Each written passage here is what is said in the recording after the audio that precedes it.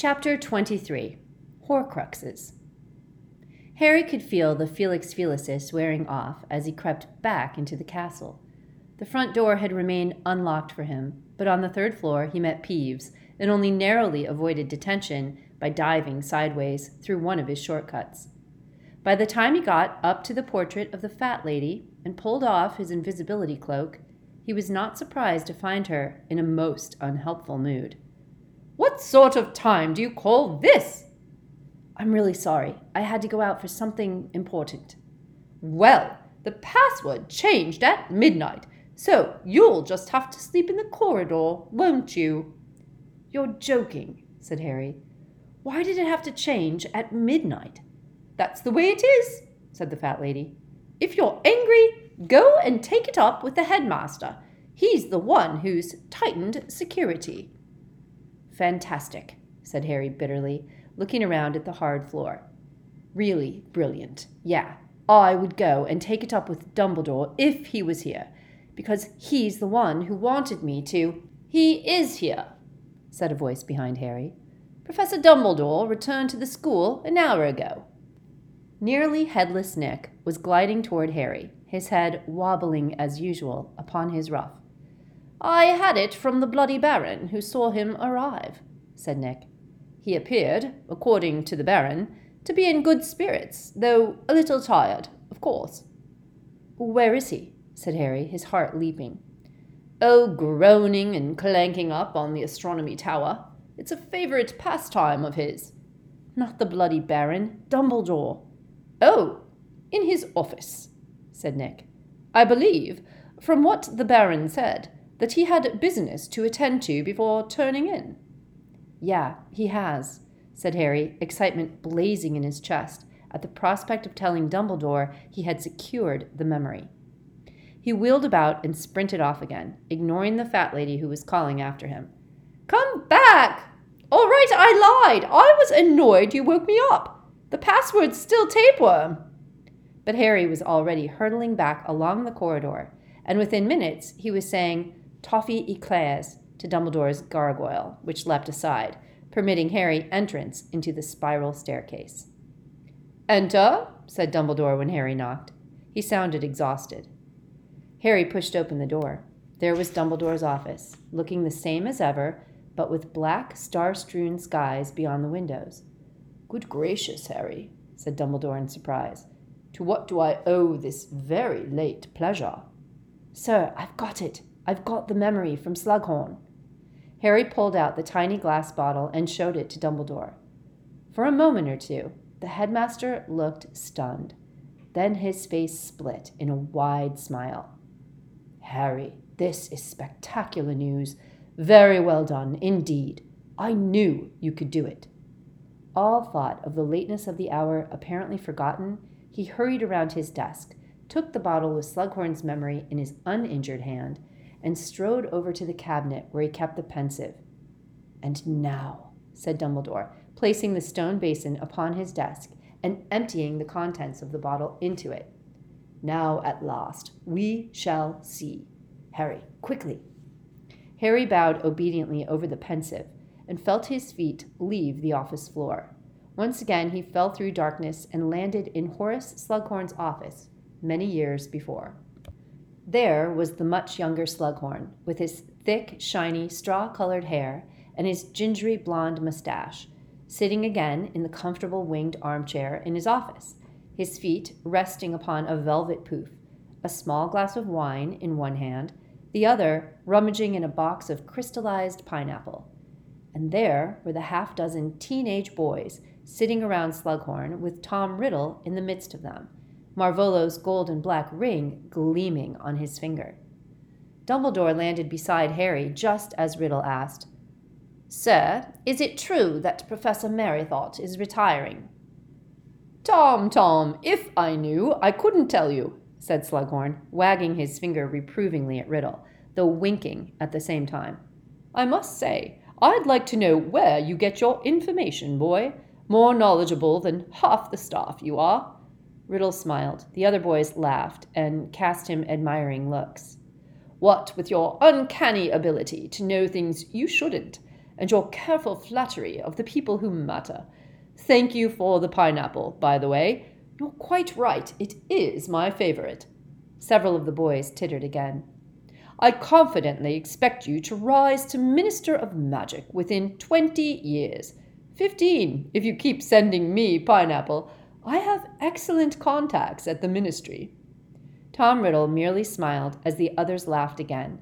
Harry noticed that he was by no means the eldest of the group of boys, but that they all seemed to look at him as their leader. "I don't know that politics would suit me, sir," he said when the laughter had died away. "I don't have the right kind of background, for one thing." A couple of the boys around him smirked at each other.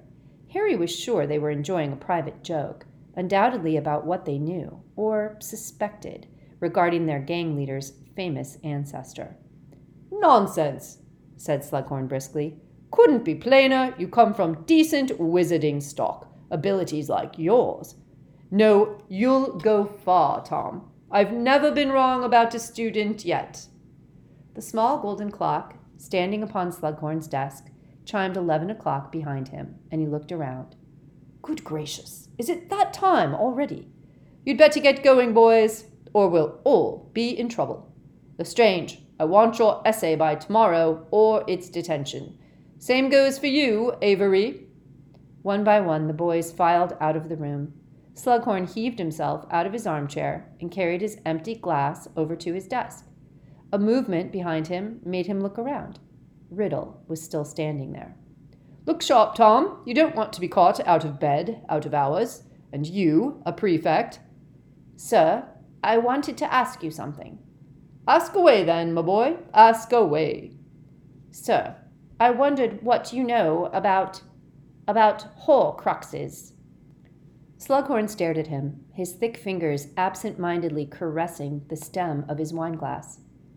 "Project for defense against the dark arts, is it?" But Harry could tell that Slughorn knew perfectly well that this was not schoolwork. "Not exactly, sir," said Riddle. "I came across the term while reading, and I didn't fully understand it." "No, well, you'd be hard pushed to find a book at Hogwarts that will give you details on Horcruxes, Tom. That's very dark stuff. Very dark, indeed," said Slughorn.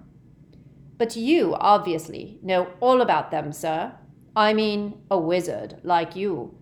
Sorry, I mean, if you can't tell me, obviously. I just knew if anyone could tell me, you could. So I just thought I'd ask." It was very well done, thought Harry. The hesitancy, the casual tone, the careful flattery, none of it overdone. Harry, had had too much experience of trying to wheedle information out of reluctant people, not to recognize a master at work. He could tell that Riddle wanted the information very, very much, perhaps had been working toward this moment for weeks. "Well," said Slughorn, not looking at Riddle, but fiddling with the ribbon on top of his box of crystallized pineapple. "Well, it can't hurt to give you an overview, of course, just so that you understand the term. A Horcrux is the word used for an object in which a person has concealed part of their soul." "I don't quite understand how that works, though, sir," said Riddle. His voice was carefully controlled, but Harry could sense his excitement. "Well, you split your soul, you see," said Slughorn, "and hide part of it in an object outside the body. Then, even if one's body is attacked or destroyed, one cannot die, for part of the soul remains earthbound and undamaged. But of course, existence in such a form—" Slughorn's face crumpled, and Harry found himself remembering words he had heard nearly 2 years before. "I was ripped from my body. I was less than spirit, less than the meanest ghost, but still I was alive." "Few would want it, Tom. Very few. Death would be preferable." But Riddle's hunger was now apparent. His expression was greedy. He could no longer hide his longing. "How do you split your soul?" Well, said Slughorn uncomfortably, you must understand that the soul is supposed to remain intact and whole. Splitting it is an act of violation. It is against nature. But how do you do it? By an act of evil, the supreme act of evil, by committing murder. Killing rips the soul apart. The wizard, intent upon creating a Horcrux, would use the damage to his advantage. He would encase the torn portion. Encase? But how? There is a spell. Do not ask me. I don't know, said Slughorn, shaking his head like an old elephant bothered by mosquitoes. Do I look as though I have tried it? Do I look like a killer? No, sir, of course not, said Riddle quickly. I'm sorry. I didn't mean to offend. Not at all, not at all, not offended, said Slughorn gruffly. It's natural to feel some curiosity about these things. Wizards of a certain caliber have always been drawn to that aspect of magic. Yes, sir, said Riddle. What I don't understand, though, just out of curiosity, I mean, would one Horcrux be of much use? Can you only split your soul once? Wouldn't it be better, make you stronger, to have your soul in more pieces? I mean, for instance, isn't 7 the most powerfully magical number? Wouldn't 7... Merlin's beard, Tom, yelped Slughorn. 7? Isn't it bad enough to think of killing one person? And in any case, bad enough to divide the soul, but to rip it into 7 pieces. Slughorn looked deeply troubled now. He was gazing at Riddle as though he had never seen him plainly before, and Harry could tell that he was regretting entering into the conversation at all. Of course, he muttered, this is all hypothetical. What we're discussing, isn't it? All academic. Yes, sir, of course, said Riddle quickly. But all the same, Tom, keep it quiet, what I've told. That's to say, what we've discussed. People wouldn't like to think we've been chatting about Horcruxes. It's a banned subject at Hogwarts, you know. Dumbledore's particularly fierce about it. I won't say a word, sir, said Riddle, and he left, but not before Harry glimpsed his face, which was full of that same wild happiness it had worn when he had first found out that he was a wizard, the sort of happiness that did not enhance his handsome features, but made them somehow less human. Thank you, Harry, said Dumbledore quietly. Let us go. When Harry landed back on the office floor, Dumbledore was already sitting down behind his desk. Harry sat too and waited for Dumbledore to speak. I have been hoping for this piece of evidence for a very long time, said Dumbledore at last. It confirms the theory on which I have been working. It tells me that I am right, and also how very far there is still to go. Harry suddenly noticed that every single one of the old headmasters and headmistresses in the portraits around the walls was awake and listening in on their conversation. A corpulent, red-nosed wizard had actually taken out an ear trumpet. Well, Harry, said Dumbledore, I am sure you understood the significance of what we just heard.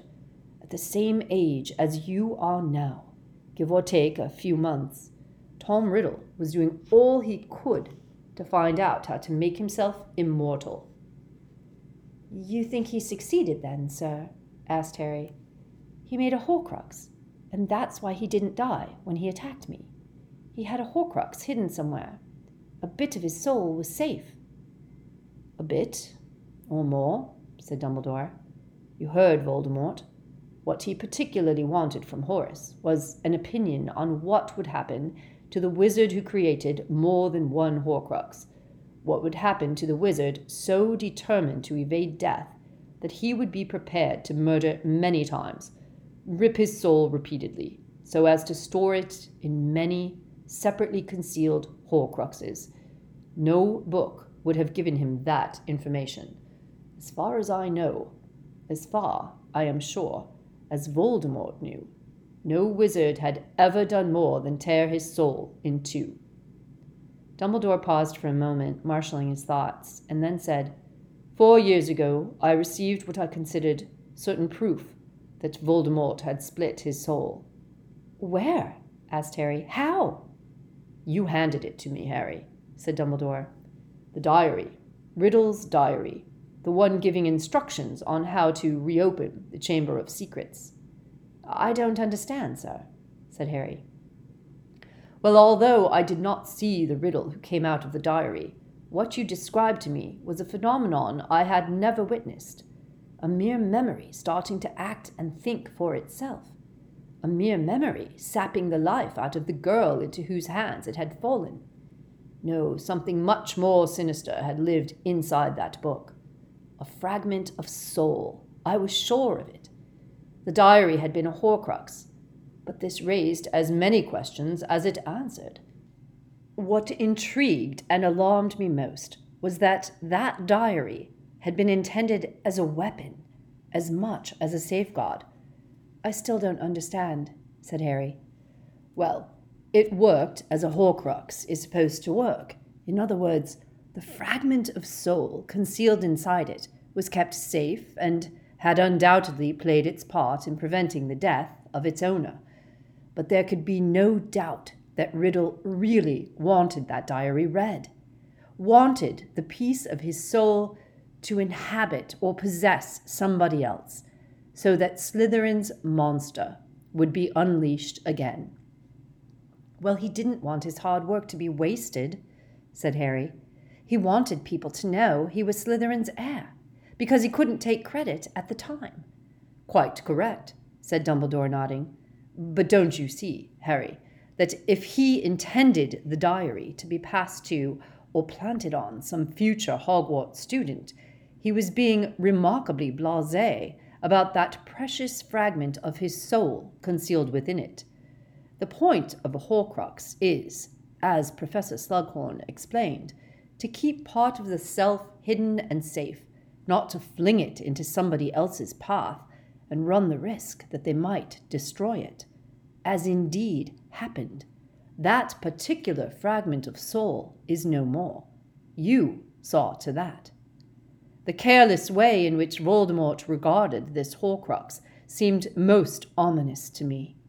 It suggested that he must have made, or been planning to make, more Horcruxes, so that the loss of his first would not be so detrimental. I did not wish to believe it, but nothing else seemed to make sense. Then you told me, 2 years later, that on the night that Voldemort returned to his body, he made a most illuminating and alarming statement to his Death Eaters. I, who have gone further than anybody along the path that leads to immortality. That was what you told me he said. Further than anybody. And I thought I knew what that meant, though the Death Eaters did not. He was referring to his Horcruxes. Horcruxes, in the plural, Harry, which I do not believe any other wizard has ever had. Yet it fit. Lord Voldemort has seemed to grow less human with the passing years, and the transformation he has undergone seemed to me to be only explicable if his soul was mutilated beyond the realms of what we might call usual evil. So he's made himself impossible to kill by murdering other people, said Harry. Why couldn't he make a sorcerer's stone or steal one if he was so interested in immortality? Well, we know that he tried to do just that 5 years ago, said Dumbledore. But there are several reasons why, I think, a sorcerer's stone would appeal less than Horcruxes to Lord Voldemort. While the elixir of life does indeed extend life, it must be drunk regularly for all eternity, if the drinker is to maintain their immortality. Therefore, Voldemort would be entirely dependent on the elixir, and if it ran out or was contaminated, or if the stone was stolen, he would die just like any other man. Voldemort likes to operate alone, remember. I believe that he would have found the thought of being dependent even on the elixir intolerable.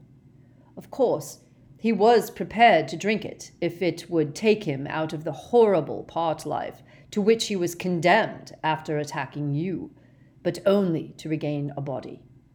Thereafter, I am convinced, he intended to continue to rely on his Horcruxes.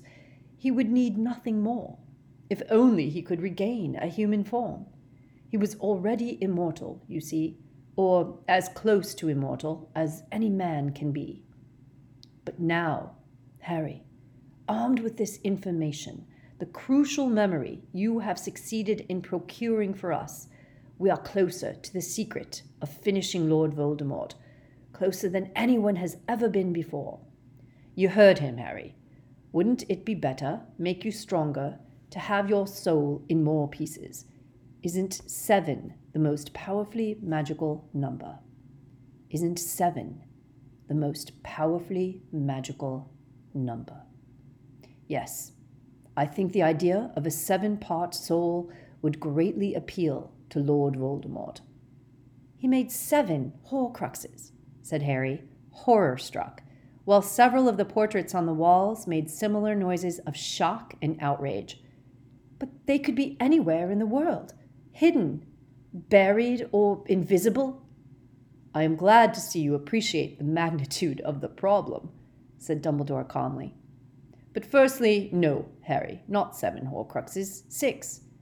The 7th part of his soul, however maimed, resides inside his regenerated body. That was the part of him that lived a spectral existence for so many years during his exile. Without that, he has no self at all.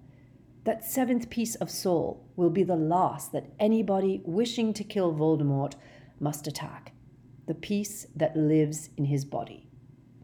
But the 6 Horcruxes, then, said Harry a little desperately. How are we supposed to find them? You are forgetting. You have already destroyed one of them, and I have destroyed another. You have? Said Harry eagerly. Yes, indeed, said Dumbledore, and he raised his blackened, burned-looking hand. The ring, Harry. Marvolo's ring, and a terrible curse there was upon it, too.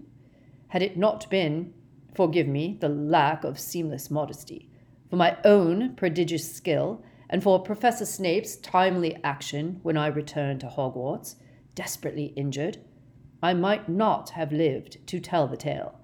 However, a withered hand does not seem an unreasonable exchange for a 7th of Voldemort's soul. The ring is no longer a Horcrux. But how did you find it? Well, as you now know, for many years I have made it my business to discover as much as I can about Voldemort's past life. I have traveled widely, visiting those places he once knew. I stumbled across the ring, hidden in the ruin of the Gaunt's house. It seems that once Voldemort had succeeded in sealing a piece of his soul inside it, he did not want to wear it any more. He hid it, protected by many powerful enhancements, in the shack where his ancestors had once lived. Morphin having been carted off to Azkaban, of course, never guessing that I might one day take the trouble to visit the ruin, or that I might be keeping an eye open for traces of magical concealment.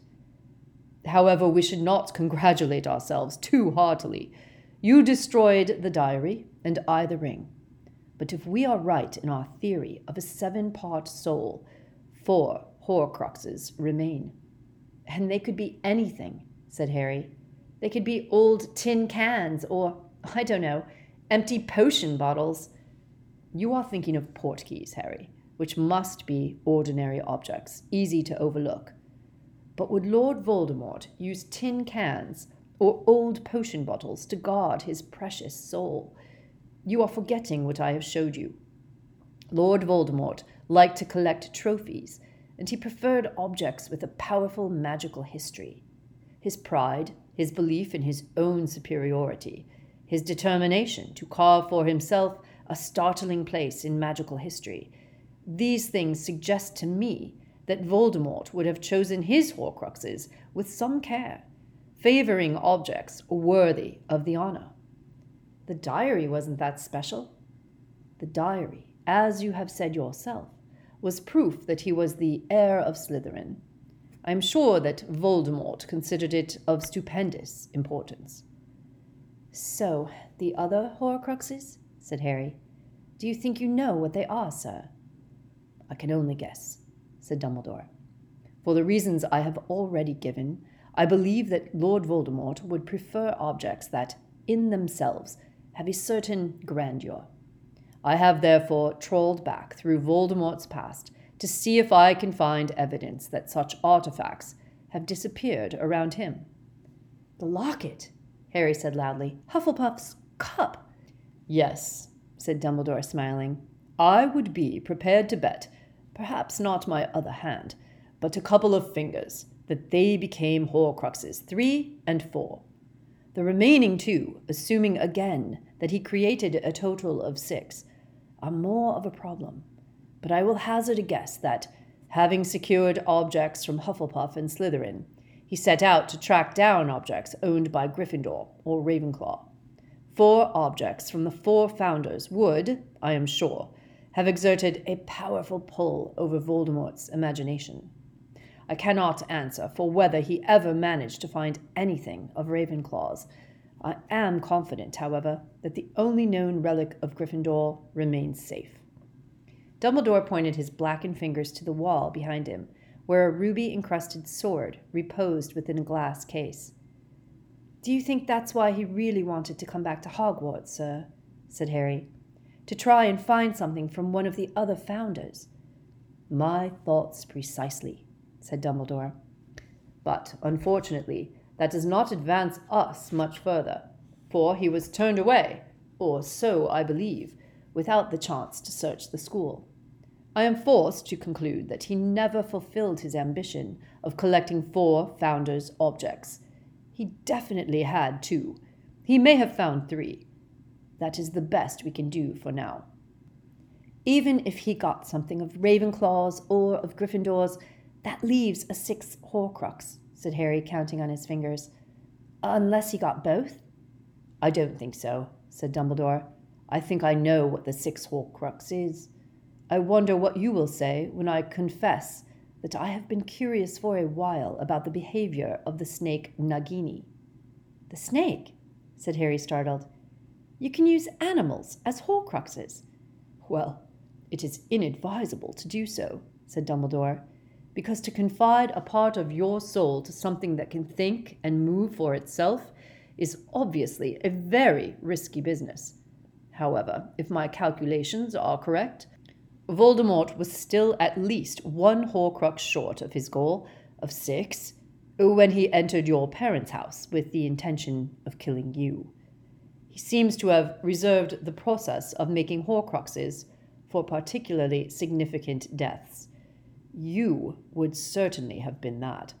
He believed that in killing you, he was destroying the danger the prophecy had outlined.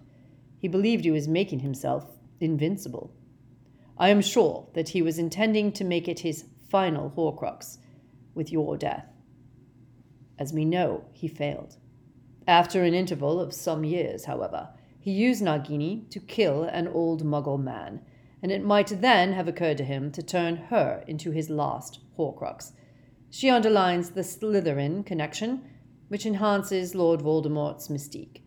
I think he is perhaps as fond of her as he can be of anything. He certainly likes to keep her close, and he seems to have an unusual amount of control over her, even for a Parselmouth."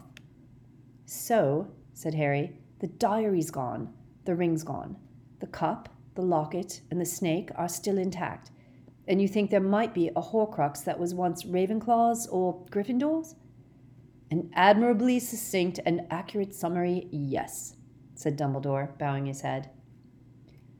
"So, are you still looking for them, sir? Is that where you've been going when you're leaving the school?" "Correct," said Dumbledore. "I have been looking for a very long time. I think, perhaps, I may be close to finding another one. There are hopeful signs." "And if you do," said Harry quickly, "can I come with you and help get rid of it?" Dumbledore looked at Harry very intently for a moment before saying, "Yes, I think so." I can? Said Harry, thoroughly taken aback. Oh, yes, said Dumbledore, smiling slightly. I think you have earned that right. Harry felt his heart lift. It was very good not to hear words of caution and protection for once. The headmasters and headmistresses around the walls seemed less impressed by Dumbledore's decision. Harry saw a few of them shaking their heads, and Phineas Nigellus actually snorted. Does Voldemort know when a Horcrux is destroyed, sir? Can he feel it? Harry said, ignoring the portraits. A very interesting question, Harry. I believe not. I believe that Voldemort is now so immersed in evil, and these crucial parts of himself have been detached for so long, he does not feel as we do. Perhaps at the point of death, he might be aware of his loss, but he was not aware, for instance, that the diary had been destroyed until he forced the truth out of Lucius Malfoy. When Voldemort discovered that the diary had been mutilated and robbed of all its powers, I am told that his anger was terrible to behold. But I thought he meant Lucius Malfoy to smuggle it into Hogwarts. Yes, he did, years ago, when he was sure he would be able to create more Horcruxes. But still, Lucius was supposed to wait for Voldemort's say-so, and he never received it, for Voldemort vanished shortly after giving him the diary. No doubt he thought that Lucius would not dare do anything with the Horcrux other than guard it carefully, but he was counting too much upon Lucius's fear of a master who had been gone for years, and whom Lucius believed dead. Of course, Lucius did not know what the diary really was. I understand that Voldemort had told him the diary would cause the Chamber of Secrets to reopen, because it was cleverly enchanted. Had Lucius known he held a portion of his master's soul in his hands, he would undoubtedly have treated it with more reverence. But instead, he went ahead and carried out the old plan for his own ends. By planting the diary upon Arthur Weasley's daughter, he hoped to discredit Arthur and get rid of a highly incriminating magical object in one stroke. Oh, poor Lucius. What with Voldemort's fury about the fact that he threw away the Horcrux for his own gain, and the fiasco at the Ministry last year, I would not be surprised if he is not secretly glad to be safe in Azkaban at the moment. Harry sat in thought for a moment, then asked, So, if all of his Horcruxes are destroyed, Voldemort could be killed? Yes, I think so, said Dumbledore.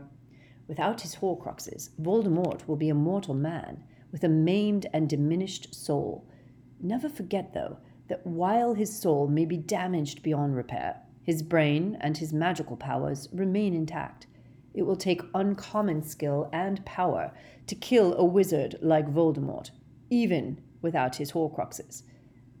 But I haven't got uncommon skill and power, said Harry, before he could stop himself. Yes, you have, said Dumbledore firmly. You have a power that Voldemort has never had. You can— I know, said Harry impatiently. I can love. It was only with difficulty that he stopped himself, adding, Big deal. Yes, Harry, you can love, said Dumbledore, who looked as though he knew perfectly well what Harry had just refrained from saying. Which, given everything that has happened to you, is a great and remarkable thing. You are still too young to understand how unusual you are, Harry. So, when the prophecy says that I'll have power the Dark Lord knows not, it just means love? Asked Harry, feeling a little let down. Yes, just love, said Dumbledore. But Harry, never forget that what the prophecy says is only significant because Voldemort made it so. I told you this at the end of last year. Voldemort singled you out as the person who would be most dangerous to him, and in doing so, he made you the person who would be most dangerous to him. But it comes to the same— No, it doesn't, said Dumbledore, sounding impatient now. Pointing at Harry with his black, withered hand, he said, You are setting too much store by the prophecy.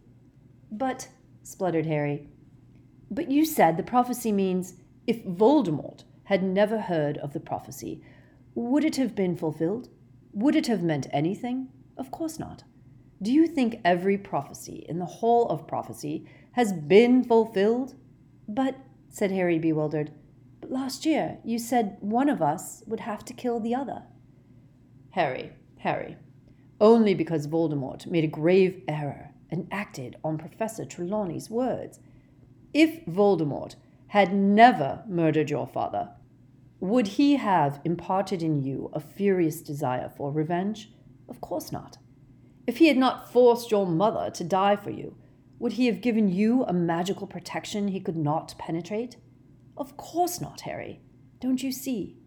Voldemort himself created his worst enemy, just as tyrants everywhere do. Have you any idea how much tyrants fear the people they oppress? All of them realize that one day, amongst their many victims, there is sure to be one who rises against them and strikes back. Voldemort is no different. Always he was on the lookout for the one who would challenge him.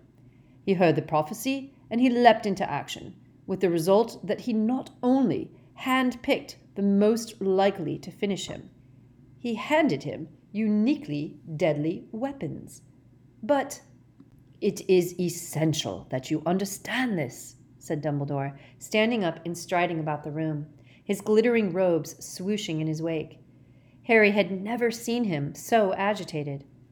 By attempting to kill you, Voldemort himself singled out the remarkable person who sits here in front of me and gave him the tools for the job. It is Voldemort's fault that you were able to see into his thoughts, his ambitions, that you even understand the snake-like language in which he gives orders. And yet, Harry, despite your privileged insight into Voldemort's world, which incidentally is a gift any Death Eater would kill to have, you have never been seduced by the dark arts, never, even for a second, shown the slightest desire to become one of Voldemort's followers. Of course I haven't, said Harry indignantly. He killed my mum and dad. You are protected, in short, by your ability to love, said Dumbledore loudly. The only protection that can possibly work against the lure of power like Voldemort's. In spite of all the temptation you have endured, all the suffering, you remain pure of heart, just as pure as you were at the age of 11, when you stared into a mirror that reflected your heart's desire, and it showed you the only way to thwart Lord Voldemort, and not immortality or riches. Harry, have you any idea how few wizards could have seen what you saw in that mirror? Voldemort should have known then what he was dealing with, but he did not. But he knows it now.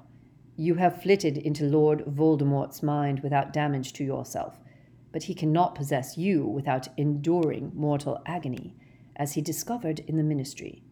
I do not think he understands why, Harry, but then he was in such a hurry to mutilate his own soul. He never paused to understand the incomparable power of a soul that is untarnished and whole. But, sir, said Harry, making valiant efforts not to sound argumentative, it all comes to the same thing, doesn't it? I've got to try and kill him, or... Got to? Said Dumbledore.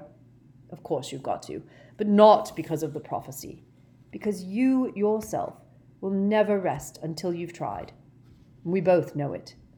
Imagine, please, just for a moment, that you had never heard that prophecy. How would you feel about Voldemort now? Think. Harry watched Dumbledore striding up and down in front of him, and thought. He thought of his mother, his father, and Sirius. He thought of Cedric Diggory. He thought of all the terrible deeds he knew Lord Voldemort had done. A flame seemed to leap inside his chest, searing his throat. I'd want him finished, said Harry quietly, and I'd want to do it. Of course you would, cried Dumbledore. You see, the prophecy does not mean you have to do anything, but the prophecy caused Lord Voldemort to mark you as his equal. In other words, you are free to choose your way, quite free to turn your back on the prophecy. But Voldemort continues to set store by the prophecy. He will continue to hunt you. which makes it certain, really, that one of us is going to end up killing the other," said Harry. "Yes." But he understood at last what Dumbledore had been trying to tell him. It was, he thought, the difference between being dragged into the arena to face a battle to the death and walking into the arena with your head held high. Some people, perhaps, would say that there was little to choose between the two ways. But Dumbledore knew, and so do I, thought Harry, with a rush of fierce pride, and so did my parents, that there was all the difference in the world.